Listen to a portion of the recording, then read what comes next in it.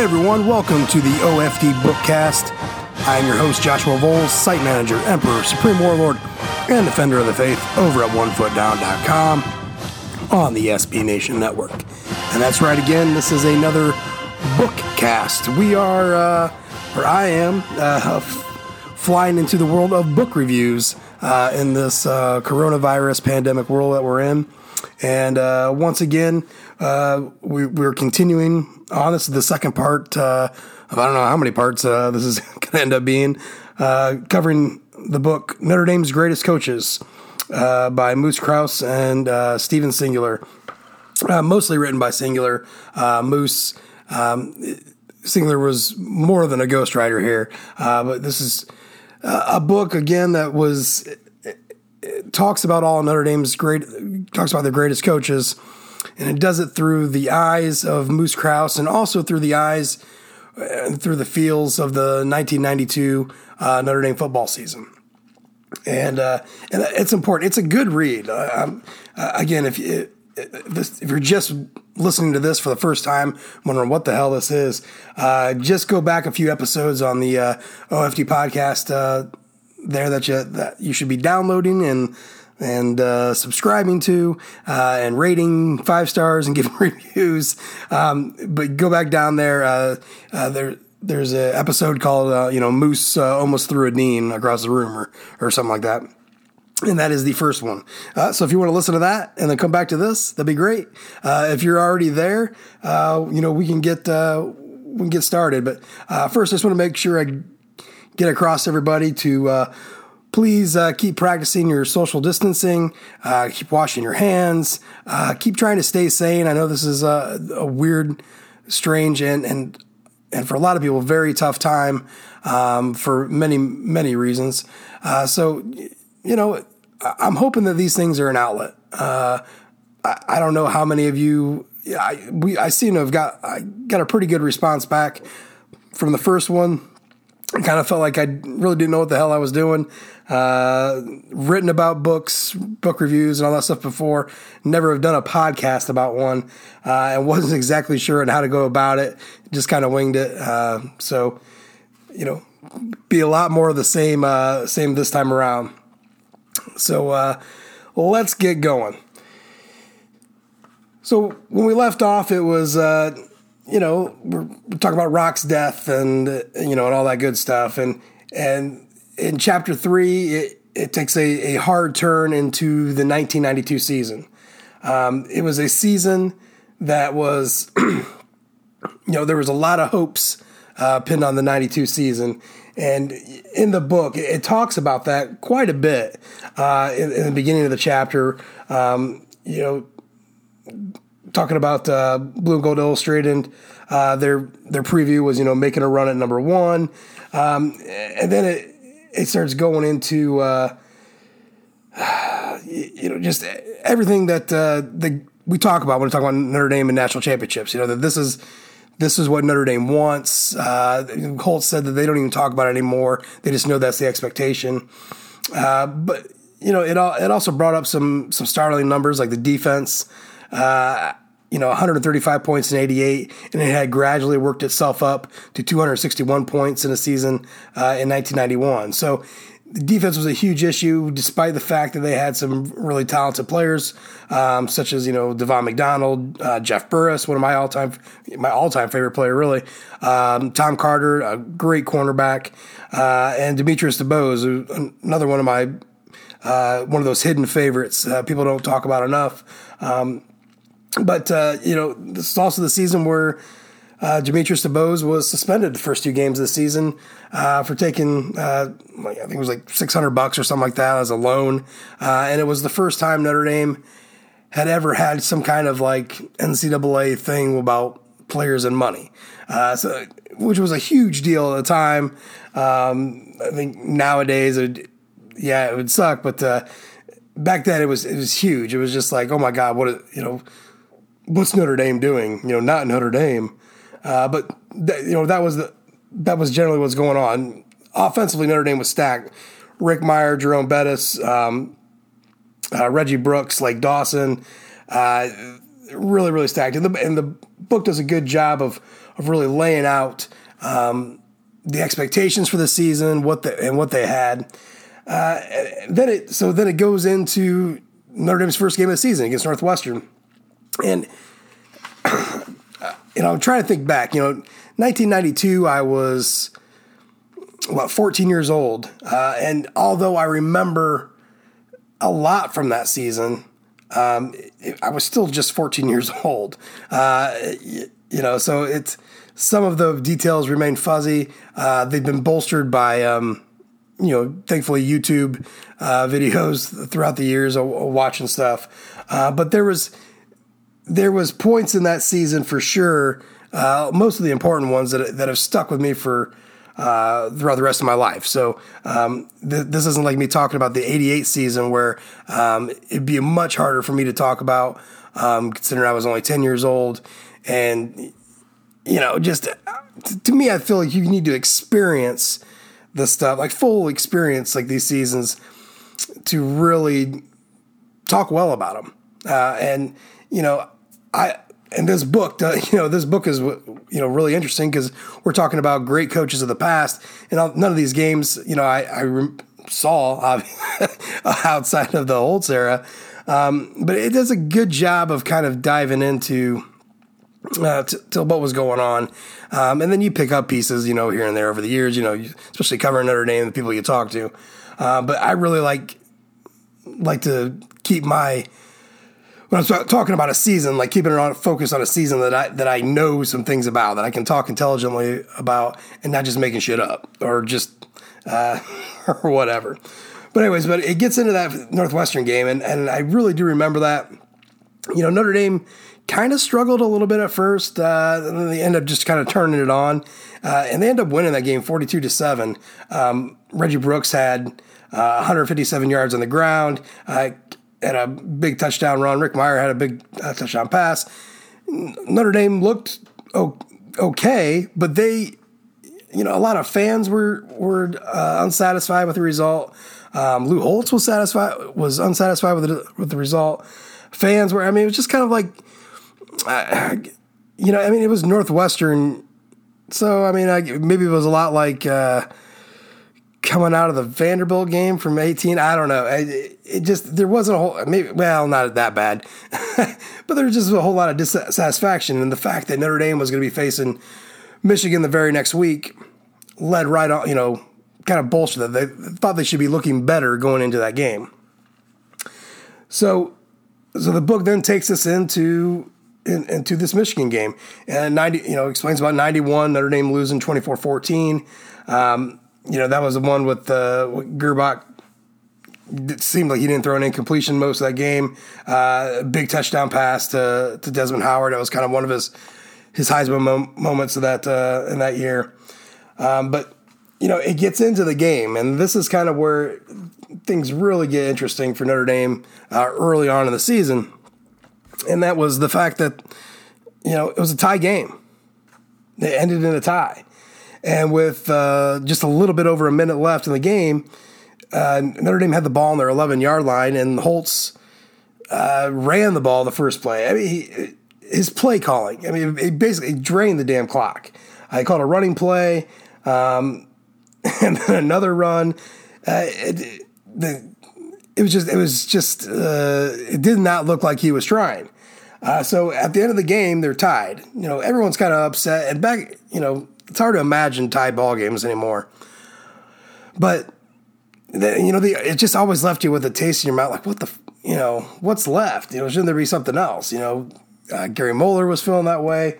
Holtz was saying he felt that way. But what was interesting was just everything that happened after that game. And it happened right away. Notre Dame fans booed. It was a 17-17 tie against Michigan. I can't remember what Michigan was ranked at that time, but not too important for right now. But it's Michigan, and you tied them, and it looked like you were playing for the tie there at the end, much like the /66 Michigan State game. So I'm going to read you a passage here about about Holtz right after the game. We're talking about on the field, talking to NBC. So As Holtz was moving toward the locker room, NBC's John Dockery, a former pro football player who covers the games from the sidelines, approached him and asked why the coach had been so conservative in his play calling on the last drive. Why hadn't he come out throwing the ball deep in order to get in position for a long field goal? Why hadn't he called timeout after the penalty? Had he been content to play for a tie? When Holtz replied that he started off with a running play to see what kind of pass defense Michigan was in so that the Irish could throw the ball later, Dockery didn't find this answer acceptable. He asked the same thing again, and the situation became awkward. Holtz realizing that either his judgment or his honesty was being questioned. The two men abruptly parted company, and the standing room only crowd, along with a huge national television audience, were left to draw their own conclusions. And in subsequent days, Holtz gave a more elaborate analysis of his thinking during the final minute of the game. He was worried about Meyer tossing interception deep into Irish territory and equally concerned about punting from the field position because the two men who handled the lawn snaps were injured. But perhaps he said it best to some reporters. You got so many things to take into consideration in about 25 seconds. You can second guess all you want, but it's my job to make a final decision. So, this was this was a big deal. And I want to just add this too. For as much as I love this book and I don't quite remember this, like I said before, I read it like 8 or 9 times in high school. This is an awful edit job in this book. There are so many errors in here, like ridiculous, like grammar errors, spelling errors, years that should not be the year written down. One time they have 1993 down. It should have been 1933. I just wanted to say that if you're reading this book, it's not just you, unless you got a better edited copy. This is a hardcover first print edition that I got. So someone did a very poor job, and this is coming from someone who's not the greatest as far as clean copyright goes. But you got an editor. I assume he has a salary. You should pay him. Anyways, so maybe some of these passages I'm going to read, maybe they'll sound a little iffy because they're just edited poorly. But it was just this whole thing with Holtz and the tie. It was a big deal. And the funny thing is, it sounds so familiar to what goes on with Brian Kelly. I mean, there's, I guess it would be with any Notre Dame coach, but let me read you this and see if this sounds familiar to you as a Notre Dame fan, and if something like that would happen with Brian Kelly. If anyone had ever doubted the scope or the seriousness of Notre Dame football, the tie with Michigan should have obliterated those notions for good. On radio talk shows all across the country, the game and Holtz's strategy were hot topics of conversation. Sports writers everywhere had fodder for at least a week's worth of columns. Irish fans scribbled angry letters to the BGI, to Blue and Gold Illustrated, attacking the coach. Some even asking for him to be relieved of his duties, while other Irish supporters wrote letters in his defense. People debated the issue on South Bend street corners and in Chicago bars. They either disliked the way NBC had covered the postgame or they admired John Dockery's work. This is 1992, and this is Lou Holtz, and people were, angry letters back then are the same as going to the message board. Basically, it's a lot easier to go to the message board than it was write an angry letter, but it's the same thing. I mean, you really got to be pissed to send out a letter. So those are probably the most severe ones. But it's just funny how it all sounds so the same. People are calling to fire Lou Holtz, who had won a national title in '88. This is 1992. This is just mind-blowing to me. And a lot of Holtz's history at Notre Dame is kind of whitewashed a little bit as it is. And especially alumni like to whitewash it because a lot of them are guilty, just the same as like Holtz's departure. And I don't want to really get into all that, but, a lot of the rough stuff that went on during those years gets totally overlooked now when they place Holtz on such a huge pedestal and putting him up against like Brian Kelly. And look, Holtz is a great coach. He's got a fucking statue and a statue and a national championship. It's probably not the fairest thing to put Kelly up against that, although Kelly's got 10 years at Notre Dame. I'm just saying the comparisons there of what went on after a tie is so familiar to what goes on today. So, I mean, this stuff was so big. Like, he went on a press conference. The book talks about he goes on a press conference to talk about this game, and it was even on CNN, which is just, oh man, it's just crazy. It's just crazy. Another passage. After listening to all this, one can only conclude that the many commentators who have said that football is not rocket science haven't been paying attention lately. The depth of analysis that followed the Michigan-Notre Dame tie was usually reserved for national debt, congressional scandals, and the behavior of Madonna. When things quieted down, each team still had 17 points. So yeah, it was a ruckus. I mean, absolute ruckus within the national media and within the whole Notre Dame world, after that game. And the thing was, I mean, as much as it gets talked about, and Holtz went on that press conference, Holtz went in great detail about what his thinking was. So that's kind of why it said, when you, like what was talking about, not rocket science. The way Holtz talked about it, it was rocket science. The way he was going over the details and that, explaining himself. So it was pretty amazing. The next week, though, they play Michigan State. They beat them up like 52-31. I guess that would be a good thing. And they were still kind of feeling a little bit of whatever. But that's what this book is. That's why I really like this book.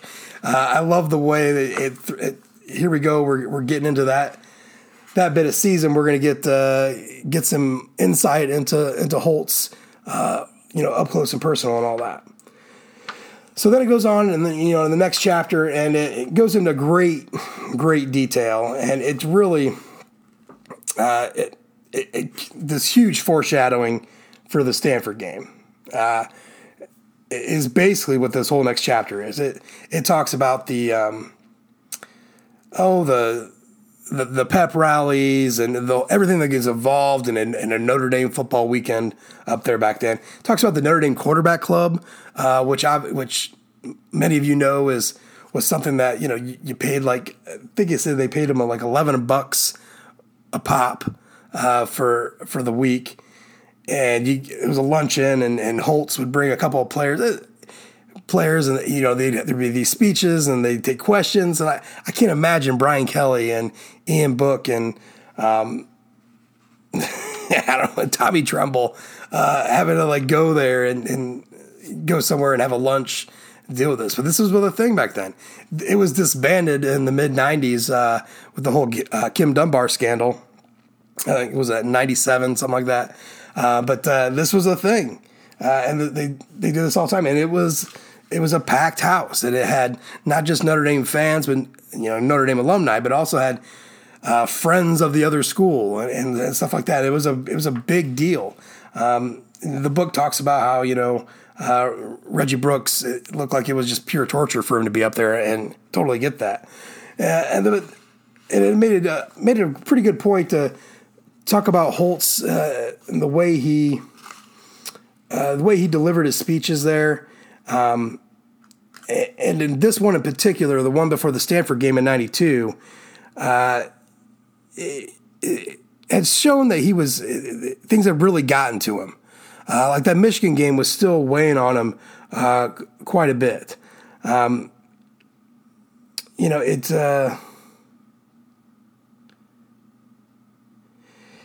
He talks about never be afraid to tell people you love them, he said.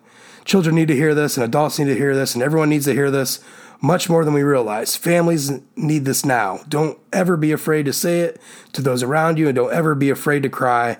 We need to connect with each other and tell each other that we care. I mean, his whole manner, according to Singular here, had shifted completely from, kind of the jokester, always, with the self-deprecating, humor that Holtz had, but it shifted to his words, and he did it a couple times in this speech. Singular writes here, he says, listening to him, you were struck by many things, but mostly by the realization that few people in American public life speak with such force and conviction. We don't expect our politicians to say much because they're afraid of offending someone or appearing vulnerable. The coach up on the podium seemed to be drawing his strength from the very fact that he was vulnerable to criticism, to his own feelings, and to the feelings of others. So, and we all know that we know that about Lou now. That's one of the big things about Lou that we all know, and the way he gave speeches and talked. In 92, it was still, I wouldn't say a mystery, but it wasn't as widely, it wasn't gospel yet. Knew he's a great motivator that, and even the book talks about how he had, it was kind of like a corporate team thing. He had the charisma of Rockne with his team, but the message was a corporate self-help kind of a thing. So it really gets into that. It goes into another thing about the pregame stuff with the pep rallies. It really dives in to the pep rallies. The author really likes to talk about the Pom Pom Squad performed its first heavy rap music, about dancing around and all that stuff. It was pretty funny. It says here, when the cacophony had ebbed, the Leprechaun introduced one of the players who muttered a short speech about whipping Stanford. And then the Leprechaun presented John McLeod, the Notre Dame basketball coach, who also talked briefly about tomorrow's game. Another recorded rap song came on full blast, and the cheerleaders loosened their joints to it, every single joint in their bodies. The crooner, a young woman named MC Luscious, cried out, "Boom, I got your boyfriend. Boom, I got your man." She sang the lyrics as if she meant them, and for a while it seemed that everyone had stumbled into an MTV party. But then the Leprechauns restored order by asking the crowd to give it up one last time and give it up for good for our head coach Lou Holtz. I find this just, in hindsight, just hilarious. Thinking of this writer here having to write about pep rally of young people rap song, MC Luscious, and it cracks me up. Come on, we're talking, many years ago. It's just a funny thing. But the author made a big deal about all this noise surrounding Notre Dame because it is important to remember, how much weighs on not just the coach but on these kids each week. And this was a midterm exam week for Notre Dame, so that's a big deal. And we all know now that these weeks don't always go that well for Notre Dame. They could be some rough times out on the football field because a lot of these guys have been hardcore studying. Even recently, you hear some of the guys, I want to say it was Deshaun Kaiser a few years ago, talking about the all-nighters he was pulling the week, that midterm week. All-nighters for basically a professional athlete. Let's not beat around the bush here. You're looking for a professional performance come Saturdays. You just can't imagine that poor of sleep. You talk about diet and nutrition tables and all that, but sleep's important too. And when you're up cramming and studying all night and doing all that stuff, it's a big deal. It affects the entire team. I like that. I like that the author really made that kind of a huge issue. So moving on to the next chapter, it moves away from the 92 season. And it gets back to the story of Moose. It takes it back, right away to basically explaining Moose's long time there at Notre Dame. And okay, let me just say this. As one of his coaches put it, he didn't know the name of everything we were trying to do, but he knew how to do it. His headgear was a flimsy leather helmet with no face mask of any kind, and he wore, by today's standards, minuscule shoulder pads. The hip pads weren't much either. In those days, players were on the field for both offense and defense, And in it says 93, but they meant 33. Moose played, God, this book is so badly edited. I'm sorry, guys. Moose played 521 out of a possible 540 minutes. He chose jersey number 69, and for good reason. If I got knocked upside down, he explained, my number was still the same, so people would know it was me. He broke his nose more than once, but never told anyone during the game. I was afraid to, he says, because I thought they'd take me out. I mean, so now you're starting to get into, just Moose as a young man playing football. It talks about, playing against, Red Grange and Bronco Nagurski. And, there's a funny quote in here. It said, I tackled Red Grange once, but Nagurski kept running over me. I'd never seen anyone that strong. Everybody was afraid of him, even his own teammates. The guy playing across from me was George Musso, a 250-pound lineman, big and tough and mean. After a while, he started telling me where Bronco was coming. What do you want me to do about it? I asked him. I don't know, he said, but I'm getting the hell out of his way. I mean, this goes back to just those days, and this was not just a man's game. This was a brute's game, football. This is some hardcore shit. I mean, this was really tested the limits of how tough you were with the way they played. Because it wasn't just the fact, they had no pads, and we talked about that in the last podcast. I mean, these guys it was a different game, different rules, and you had to be absolutely tough as nails to survive, this whole thing. So it goes on, but then it talks about, it really dives into Moose. His best sport was probably basketball. And it really goes into, explains, how he's an All-American in the last 2 years. Had a great moment at the end of the game against Butler where he was lying flat on his back. And at the last second, with the ball in his hands, flat on his back, tossed up the ball and won the game against Butler. And that's actually a pretty well-known part of who Moose is a big legend. And he's the first and only Notre Dame basketball player ever inducted into the College and Pro Hall of Fame. I mean, it's just huge. It talks a lot about, explains a lot about those times back then, and especially a young person's life back then, and also, about athletics back then. And so, the NFL was not something that people would normally go to. And people at Notre Dame told Moose, when he left Notre Dame, when he graduated, don't go to the NFL. So he actually turned down a chance to play for the Chicago Bears. George House was going to pay him $425 a game, turned that down. And instead he took a different job. Said he still enjoyed the game, but decided to accept an offer from St. Mary's College in Winona, Minnesota, where he became the head of journalism and physical education departments, served as athletic director, and coached the baseball, basketball, track, golf, tennis, and football teams. He was paid $2,500 a year, plus room and board and free laundry services. In his spare time, he wrote a sports column, and he hosted a radio show. I also drove the school bus, he said. Holy crap. How many jobs in one spot and one time can one person have?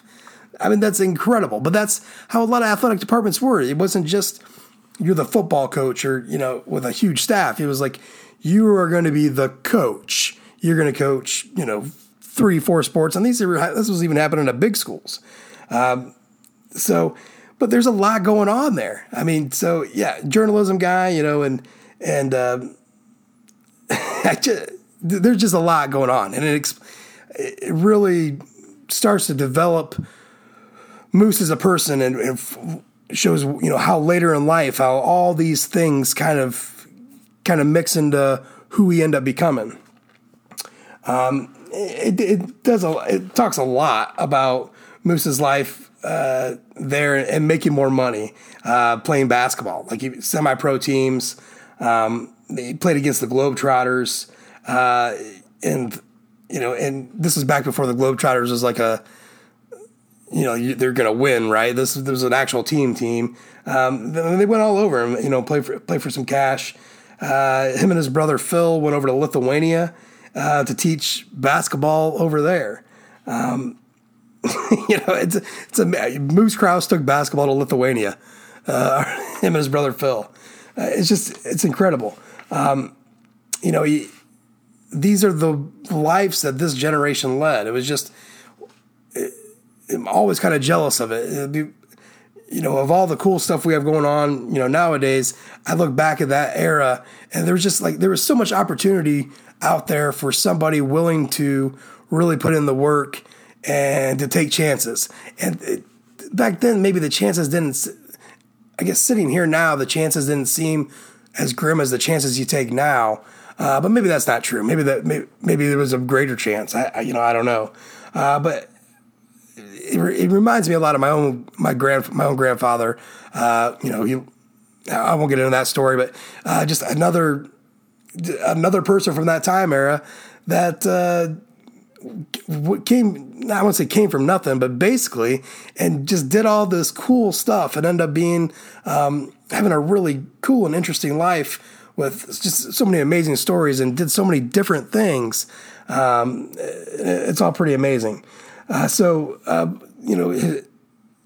talks about talks about setting up a party with sorority girls, and he rounded up a bunch of guys and they were able to have this dance. And that's where he met his wife, and his wife plays a huge part of, his wife Elizabeth, called Lise, plays a huge part in Moose's life moving forward, especially later in the book. You'll find out a lot more about that. But they end up getting married, and it talks about, just kind of like young married life, but he traveled a lot, played a lot of basketball, and it was basketball for money.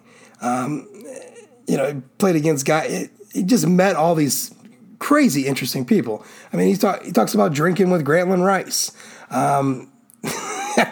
This is a great one that I didn't know. I totally forgot when reading this book, but Moose never played in the NBA, but was one of the people who suggested to Walter Brown that if he created and bankrolled a team called the Celtics, which would play its games in the Boston Garden, they might have a good chance of succeeding. So far, the Boston Celtics have won 16 NBA titles. Moose Krause suggested, that's crazy. Think about what I just said there. So the book goes on to talk more about, what Moose was doing for money. And he gave everything over to his wife. His paychecks, she took care of all the money. But he said he kind of felt stupid, asking his wife for an allowance every week. So normally, she took his paychecks, and then when he went and played all these basketball games, they'd pay him cash, and he'd come home and he'd give her all the cash. Well, instead of giving her like the $100 or $200 or $150 or whatever it was that he got that night, he started giving her half, and then he would pocket half and never send anything to her. That way, he had money for, like he said, he wanted money for cigars or for a drink or for gas, just some walking around change, and he felt that. That was the best thing to do. She was happy that she was taking care of everything, and he was happy that he had a little bit of, coin in his pocket to live. And he just said that, he never felt bad about it and wasn't like lying because he just felt that made them both happy. They made a good marriage. And I find that interesting because that's just, a lot of marriages don't work like that, especially anymore. And that's, maybe Moose was totally onto something as the best way to go about it. I don't know. But so it definitely dives into all that. And then it starts directing to where Moose's future is at. And it says, in the winter of 1942, when Leahy offered Moose a position as an assistant coach, Notre Dame just getting Leahy over from Boston College, Moose was delighted and immediately accepted. He was going home now, back to his alma mater, back to the team he always secretly hoped to coach. Everything was just as Moose wanted it, except perhaps for one thing. If he thought he would have more free time or more time for his family working under Leahy, he was badly mistaken. The man was serious about many things. He was serious about everything. But he reserved his greatest seriousness for football. And that's what we will pick up the next time. We'll start diving into probably my favorite coach to talk about and to hear stories about, and that's Frank Leahy, which is, man, there's another book called Talking Irish. The Leahy guys are the best guys to hear these stories from. The way they describe him and his seriousness for football. I mean, we're talking Catholic, hardcore Catholic, pre-Vatican II belief, hardcoreness on the football field. I mean, it's funny hearing the stories from the guys. So that's it for this round.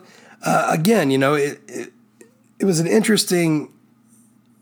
There was an interesting 3 chapters where it first takes us into the '92 season, and it kind of starts shedding the light on Lou Holtz and his mindset and how he's taking care of controversy. I mean, in a lot of big ways, and then it dives into more about Moose and the biography of him kind of coming up. And read the book. Please read this book. I'm just kind of glossing over. There are so many details about what Moose was doing as a young man through that time. It just would have felt like I would reading everything there, which I think legally I can't do. This is Notre Dame, and I didn't really mean to gloss over the Notre Dame Quarterbacks Club thing. I was going to spend some more time on that, but I didn't want to make these too long. These podcasts. But if you don't know what that is, you can Google that. That was a big deal. Notre Dame Quarterback Club, Kim Dunbar, and you'll get a general understanding of the background from what that turned into from what it was. So I hope you're enjoying this. I'm sorry I didn't have a fun Newt Rockne voice this time around, and I wasn't going to try to do a Lou Holtz. I do a terrible Lou Holtz, and I think I would just be more like mocking him more than trying to do an impersonation if I did it. So I'll leave the professional Lou Holtz impersonators like Rocket or whoever to do those things, and I'm just going to stay put. So. Look, thanks for listening. I'm not sure when the next one will come up. Probably sometime soon here in the next week or so. Again, if you get a chance, please take your time. Go to Apple Podcasts, leave a rating, leave a review. We got all sorts of stuff going on. Not only this, but the Off the Rails episodes, which will probably pick up in another couple of weeks. But the OFD podcast, we're pumping out some fun stuff to get us all through this no sports time and hopefully maybe to a season. Coming up here in the summer or end of summer into the fall. So thanks again. Go Irish.